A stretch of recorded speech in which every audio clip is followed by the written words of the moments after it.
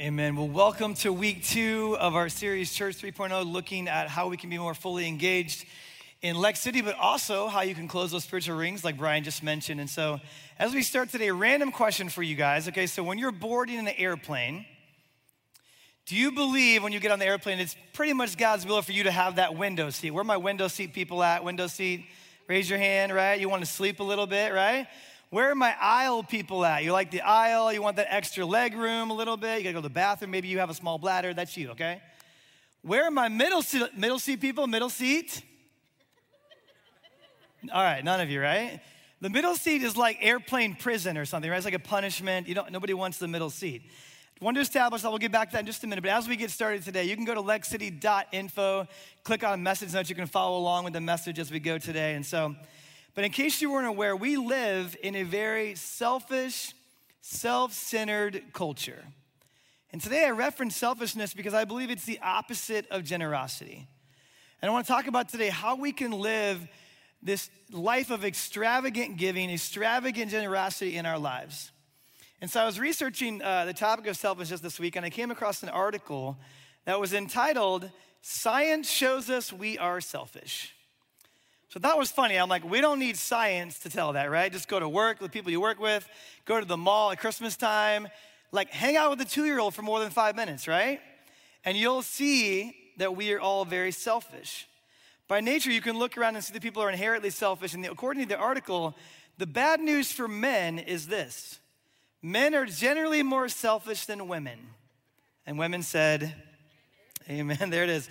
Sorry, guys. There's a study that shows that the male neural reward system is more stimulated by self-centeredness. Women, on the other hand, they're likely to get a dopamine rush whenever they do something good for other people.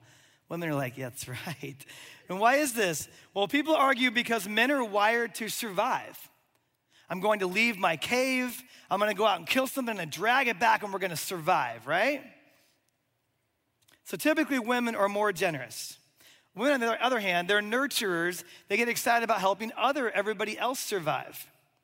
And so men, how many of you guys, men, you like to work out, you like to run, like to stay in shape? Guys, where you at? There we go, online, you guys as well, okay? All right, so it gets worse for you guys that like to work out, okay? According to this article.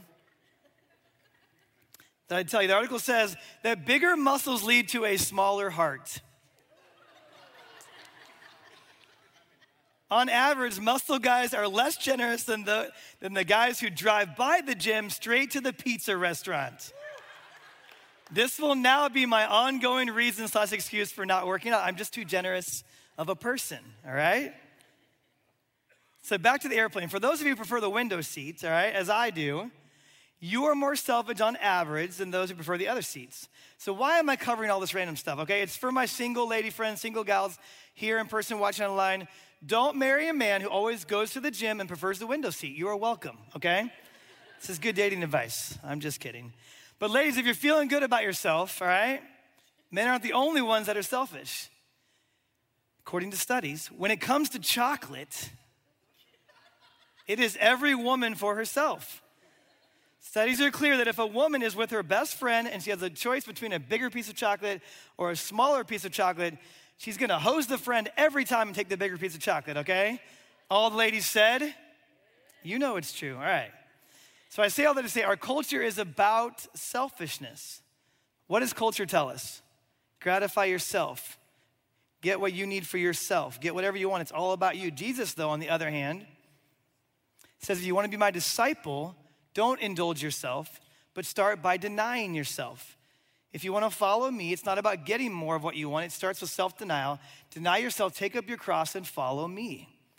Rather than being selfish in all that we do, I believe that God calls us to extravagant generosity. And so our key verse for today, and it'll be on the screens, I want to look at Proverbs 21, verse 26. And this is when Solomon's talking about lazy and selfish people. And he says this: all day long, the lazy and selfish crave and craves, but the righteous gives and does not hold back. I love the imagery. Even though in our culture today, it's natural to be selfish, natural to crave, natural to want more and more and more, there's another type of person, a righteous person, a follower of Christ, and this person gives and does not hold back. As a church, we want to lead in the way of generosity because we fully believe that it's more blessed to give than it is to receive. We want to give as God gave. We want to give without holding back. For those of you that are going, shoot, I can't believe I came to church on Generosity Week. All right, I should have just stayed home. I want to talk directly to you and everyone else. I want to show us 3 different mindsets today about generosity. We can kind of see where we each fall in those mindsets. Before we do that, though, I just feel like I'm supposed to say what this message isn't about. So for those of you who may walk in here or online and you're suspicious of when churches talk about giving or talk about generosity, now, we need to be really careful when we talk about this because in our world, the church world, there can be 2 really dangerous extremes. And maybe you've heard these before. If you're new to the church, you may have not heard these terms, but the terms we talk about behind the scenes, and they're these 2 things. They're what's known as prosperity gospel and poverty gospel. Prosperity gospel is one extreme that basically teaches if you just have enough faith and you just give, you're going to be rich and healthy and happy, nothing ever will go wrong with in your life. If you just give, you'll be rich. And unfortunately, I believe this is a gross distortion of what Scripture teaches, and that extreme is potentially very dangerous. On the other side, there's an equally dangerous extreme known as the poverty gospel. Prosperity gospel says, hey, if you're righteous, you're rich. The poverty gospel says, oh no, if you're rich, you're unrighteous. The only righteous people are the poor people who give everything away or don't have anything at all. And that, again, is an equally dangerous message because Scripture actually says that God blesses people. Sometimes he blesses them with health. Sometimes he blesses them with relationships. Sometimes he blesses them with wealth. It's a blessing, one of the many blessings from God. Scripture actually says that God can bless people with wealth. So it's not about what you have or what you don't have as much as it is a condition of your heart and how we manage what God has given us to manage. So just because there are dangerous extremes does not mean that we should not walk down the middle in biblical faithfulness and teach the powerful truth that Jesus said when he said, if you give, it will be given unto you. That what you keep is basically all you have, but what you give, God can and will multiply. So with that in mind, I'm going to give you 3 different mindsets of generosity that you can look it up, lexi.info on the sermon notes there. The first one taking notes is this. It's the bag mindset, which says that there is never enough. And honestly, this is how many of us grew up. This is how many of us were raised. It's kind of the poverty mindset. There's a lack. There's a scarcity mindset. In fact, Haggai chapter 1, verse 6, let me give you context first. God's people during the time were not putting God first. They were taking care of themselves, or at least trying to, but they were not rebuilding the temple of God like he asked them to. So because of that, it says in Haggai 1:6, it says this, you eat, but you do not have enough.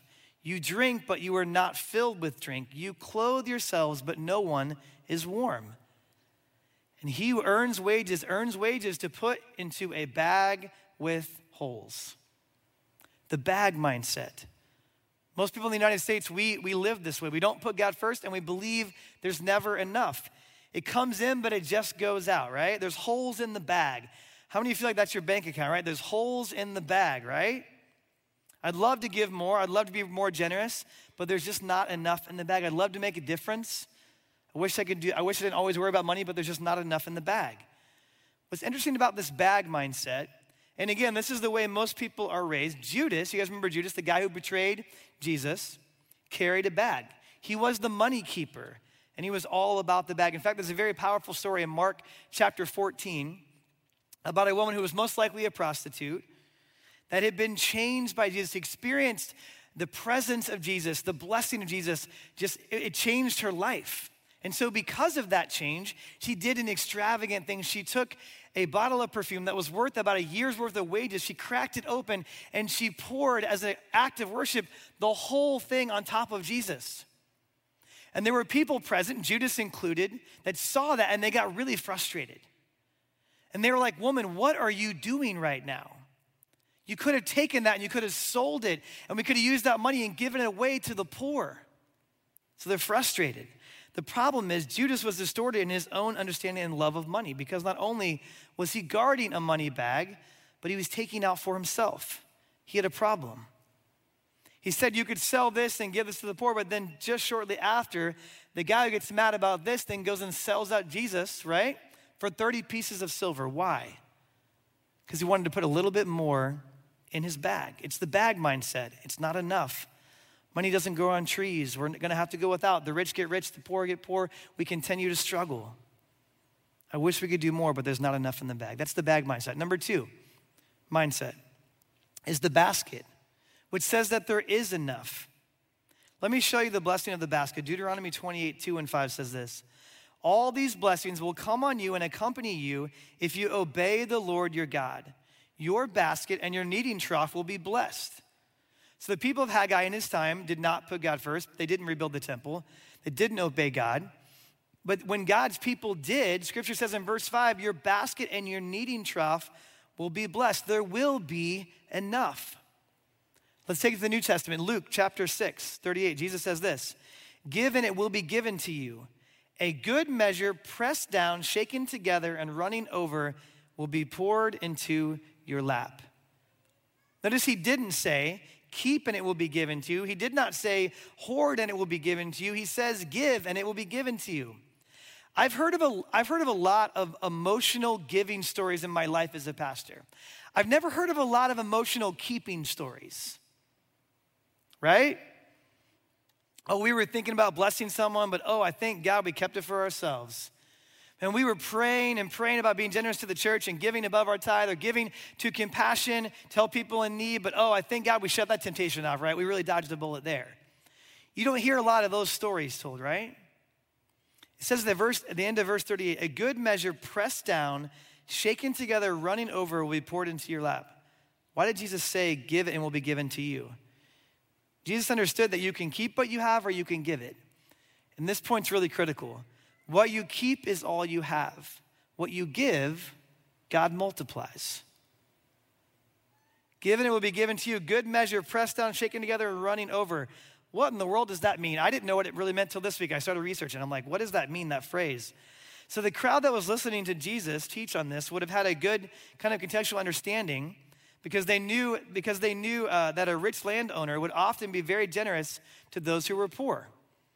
And the rich landowner, he would say to his workers at the end of the week, leave some grain at the edge of the field, and that those who are struggling and those who are hungry can come and they can take that as a gift. As God has blessed me, we want to bless other people with what we have. So think of the type of basket you would carry if you were a minimum wage worker working for this landowner and your job is to carry the grain from all over the field all the way to the barn. How much would you put in your basket? I'm thinking probably maybe like 3/4 full, right? You get that basket, it's heavy enough, right? It's not gonna spill, but it's also not so heavy that you can't carry it all day long back and forth and back and forth. On the other hand, if my family is very hungry and I'm receiving a generous gift from a wealthy landowner and I carry my basket to the edge of the field, and I know this is what I'm gonna take to feed my family for the whole week, how full do you think I'll put that basket? I will fill it good measure, pressed down, shaken together, running over, fill my basket. When you give, God gives to you good measure, pressed down, shaken together, running over, because what you keep is all you have, but what you give, God multiplies it. Let me make this 2021 language instead. So you're going to the gas station, you're gonna get what is it, an Icy or a Slurpee, right? My Icy fans out there? Like 4 of us, great, all right. So you go to the gas station, right? You start pouring, and then what do you do when it gets to the top? You bang it, right? You press it down, right? You shake it a little bit, you do a little bit more. And if you're really smart, then you grab that plastic lid with the big hole in it and you stick it on top. Then you put some more in, right? And you press it, shake it down together, right? Then some of you take that straw, right? And what do? You turn away so no one can see you. And you drink a little bit, right? Anybody with me on that one? Thank you. This is like good confessional time, all right? It's the same thing, though. It's the same thing as the grain. When you give, God gives you back to you good measure, pressed down, shaken together, running over is how he will give it unto you. It is the basket where God gives you enough. Let me give you a couple stories from the Old Testament that I think are really meaningful. In 1 Kings chapter 17, if you look this story up later, there's a widow who had a young son. And this poor widow, all she had left was a little bit of olive oil and a little bit of flour inside of a basket. And it says that she told her son, hey, I'm gonna make us a little loaf of bread, and then we're gonna go out and we're basically gonna die because we're gonna starve to death.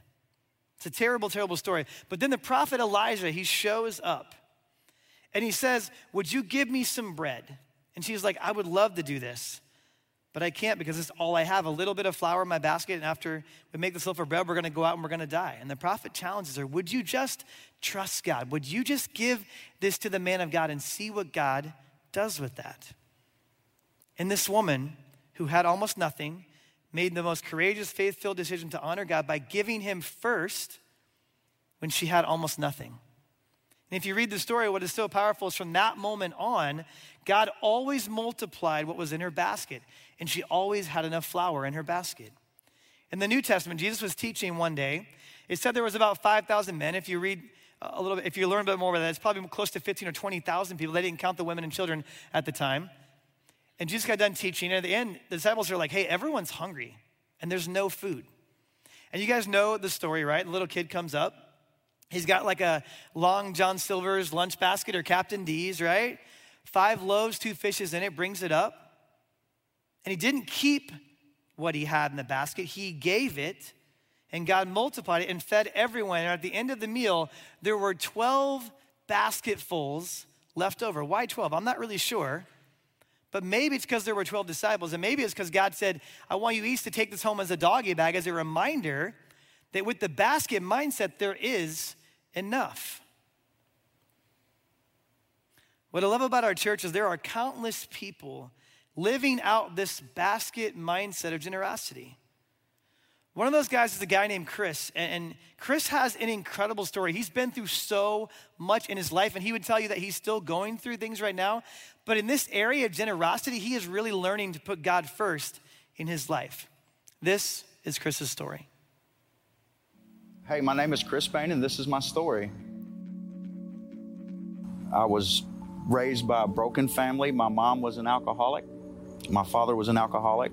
I think at an early age, I could identify with abandonment and just not having people in my life that I thought loved me or cared for me because of the different places that I bounced around to. I ended up on my own at the age of 12 years old. The people that I looked up to were in the streets. They sold dope, prostituted women. They had the nice cars, the pretty girls, a pocket full of money, and that registered success to me. So that's what I pursued. Went to work at a young age as a hod carrier. It's just a laborer for brick, block, and stonemasons. Even the guys that we worked for back then, they liked to smoke weed and drink a lot of alcohol. And so I would take part in that. It made me feel like an adult. It made me feel like I was grown. And for the most part, you know, I had to be. I was taking care of myself. 2 days after I turned 18, I ended up in the penitentiary for some gun charges and some wanton endangerment charges. Served that prison sentence out. Came home to the same stuff. Nothing had changed. But I got involved with some other people taking care of the tri-state area here with a lot of drugs. And, you know, they pulled me in. What I thought at the time was they were looking out for me, and, you know, they were trying to help me become financially stable. What I understand now is I was just a scapegoat. But I ended up eating some Xanaxes one night and ended up robbing these guys for about $250,000. I woke up about 5 days later off of these Xanaxes and realized what I'd done and was terrified. You know, I was just trying to get back on my feet, trying to survive. I think it was a survival instinct, you know, whatever it took to survive out here. And I've chased money my whole life. I thought that money was, it gave me a sense of security because we never had any. There was never any financial stability. I got out of prison back in 2009, and I went to get custody of my 2 kids, my 2 daughters. Her mother was still in the game. They were running pills back and forth from Florida. And I took her to court. And because of my record, you know, it didn't matter how much I'd changed my life. I get a phone call a year to the day that they found my daughter's body in a motel room in Georgia. She was 8 years old. She had 3 times a lethal amount of methadone, Xanax, and Soma in her system. Her mom had fed her a bunch of dope. I resented God for it. I ended up going to college, man, in Connecticut. God used that place to helped me clean my life back up. When I got back from Connecticut, I was sleeping in a truck. I was alone, man. It was lonely. I was by myself. I was still living in fear, wondering what these guys were gonna do if I ever showed up back down here. They sent 5 guys in to tie me up and put me in a trunk. And God was with me, man. I got away. They shot at me twice as I'm running and screaming like a little girl, help me, help me, help me. I got away and they ended up arresting these guys. Next couple of days, I went and got a job with one of the bigger commercial masonry companies here in Lexington, Mason Structure. My phone starts ringing for chimneys to be worked on and retaining walls to be fixed. And I had such a customer base, so I pursued Cornerstone Masons. That's the name of my company, is Cornerstone Masons. It's biblical. Jesus was the first chief cornerstone, right? Lex City is so involved with the Hope Center, which has been a very important part of my life. So that's attractive to me, right? That you guys just reached back out and gave me an opportunity to drive, be on the van ministry, man, and go back and do something for a place that actually helped save my life. I get to look at my fiance when you guys are up there rocking out, singing, man, and she's in tears just praising God. That's what's important to me today. It's not chasing a dollar. I started tithing last year and it wasn't consistent. It was kind of hit and miss. And again, I run on fear, right? Am I gonna have enough to continue to make this thing run?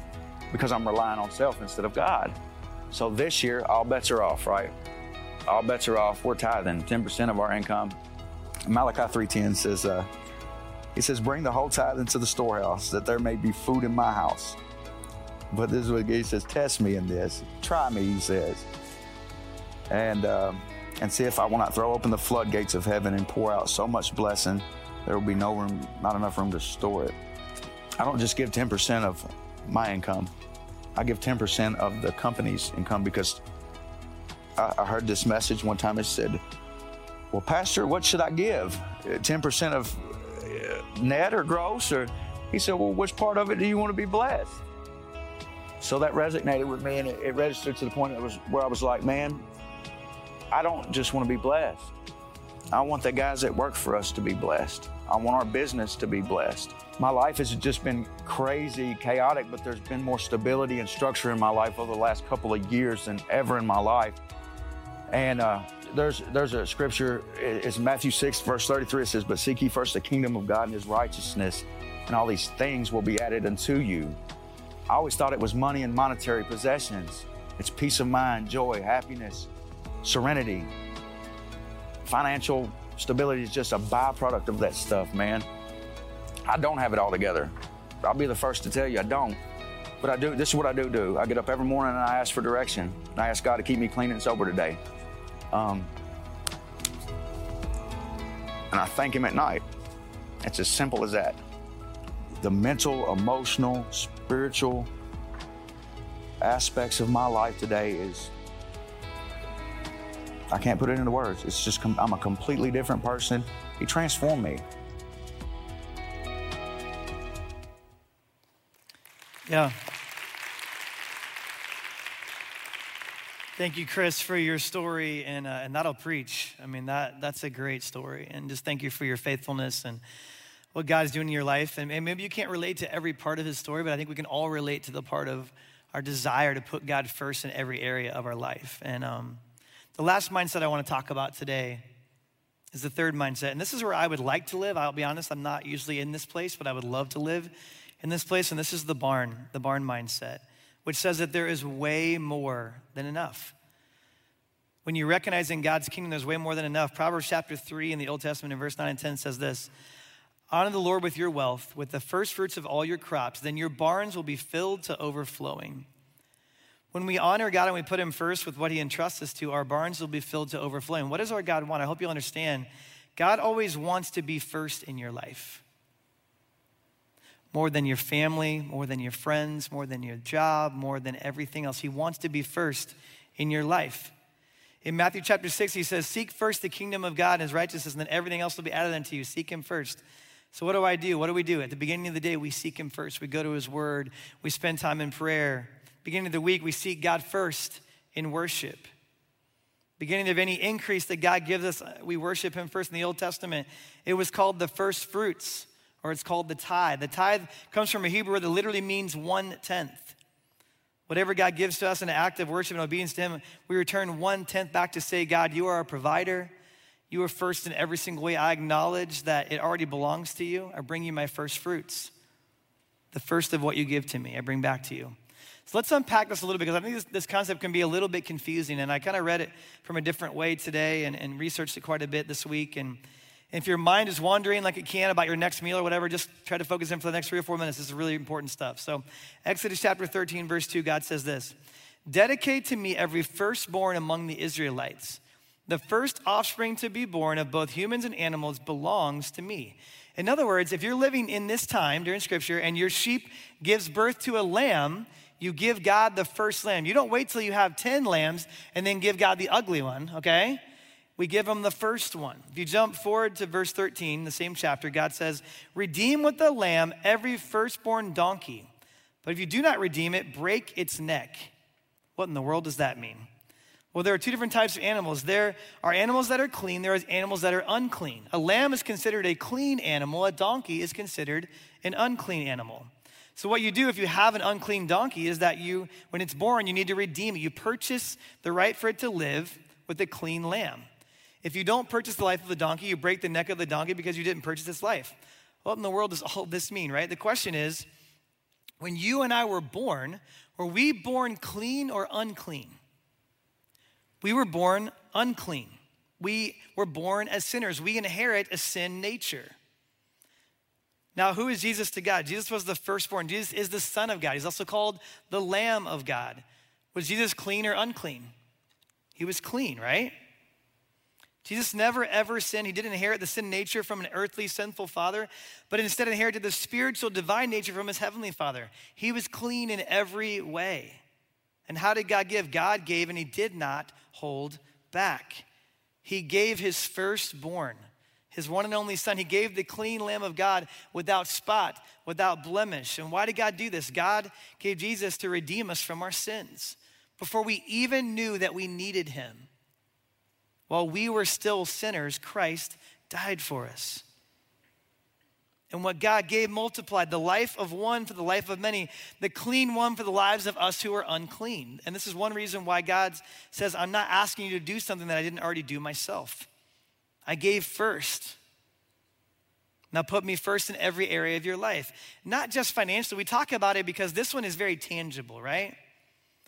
This one, we hold money very close to our heart. We need it to live. It's very close, and he knew that. It's why in Scripture there's over 2,300 verses in regards to money. God knew we would struggle with this. He knew this would be a hard thing for us because it takes incredible faith to give. It takes even more faith to give first. Whether you give at the first of the month, the end of the month, whenever you give, it takes faith to do all of that. It's the only time in Scripture that he gives us permission to put him to the test. He says, if you don't believe me, test me, try it out. Put me to the test, try it, worship me with a tithe, and see if I will not throw open the windows of heaven and give you barn-type blessings. So many blessings.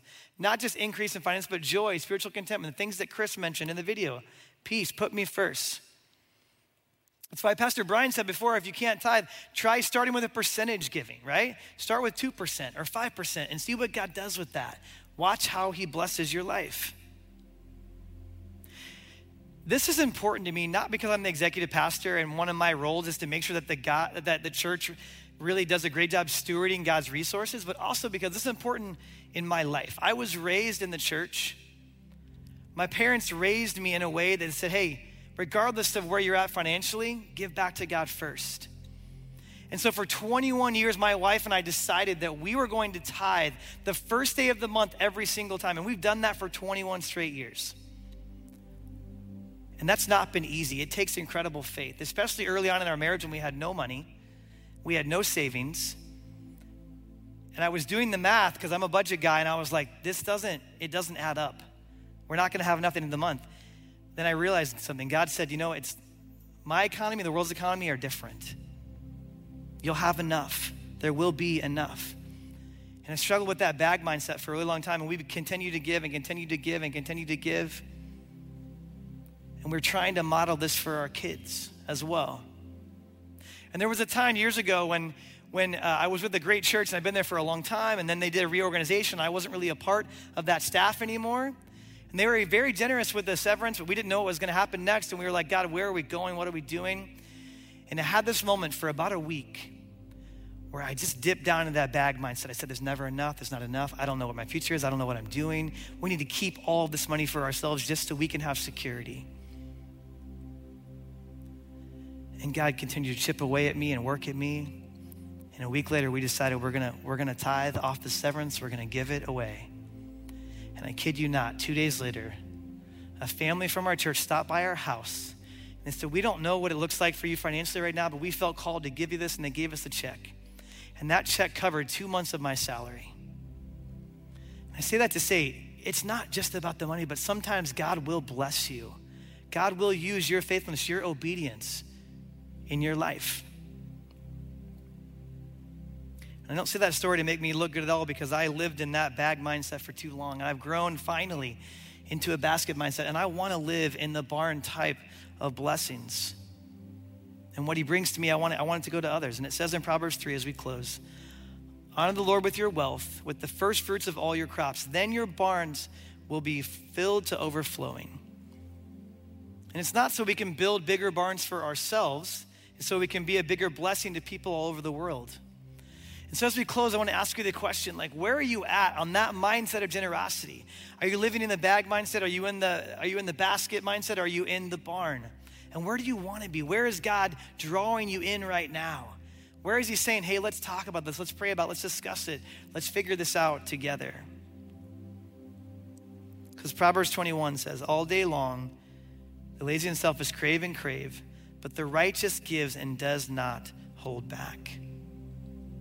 The Jesus followers give and do not hold back in the same way that our God gave his son for us, the firstborn Lamb of God, and he did not hold back. Let's pray. With every head bowed, every eye closed right now in this moment, just take this moment between you and the Lord right now. If your life is like mine, it gets crazy and busy, and you don't really have a lot of these moments of just kind of quiet where you just sit in the presence of God. So if you're here right now and you say, Zach, when you talk about God gave Jesus, his firstborn son for me, I don't think I have a relationship with that.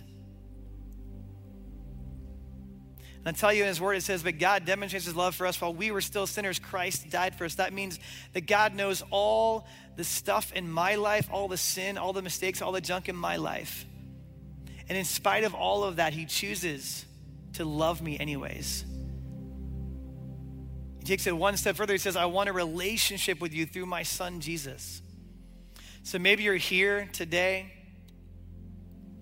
and you would say, that's me. I don't have a relationship with Jesus, and I've been living my life for wealth, for success. I'm finding my identity in all these other things, but I'm feeling empty at the end of the day, and I just need hope. And I tell you, that hope is a relationship with Jesus. So if you're here today or you're watching online right now and you would say, that's me, I need to ask Christ to come into my heart today, right now, with no one looking around, just say, that's me. Lift up your hand right now, say, that's me. I want to ask Christ to come into my heart this morning, right now. Awesome. Anybody else that would say, that's me? Just lift your hand up right now, say, that's me. Awesome. I'm going to say a prayer right now, and this prayer is just you connecting your heart to the very heart of God, and just say something like this.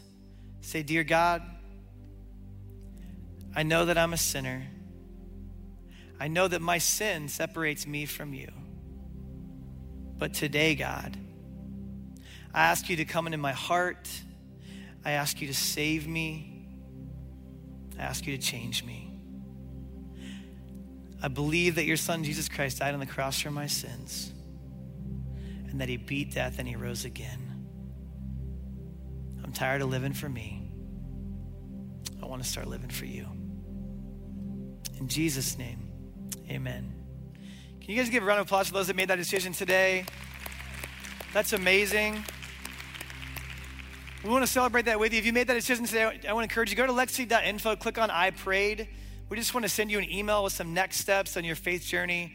And we want to know that God's going to do amazing things in your life. And we're really excited for you. And We're gonna have people down front that are at the end of the service. I would love to pray with you. Please just tell someone that you made the decision today. We'd love to hear about that. If you're online, make sure and go online and do that as well. So.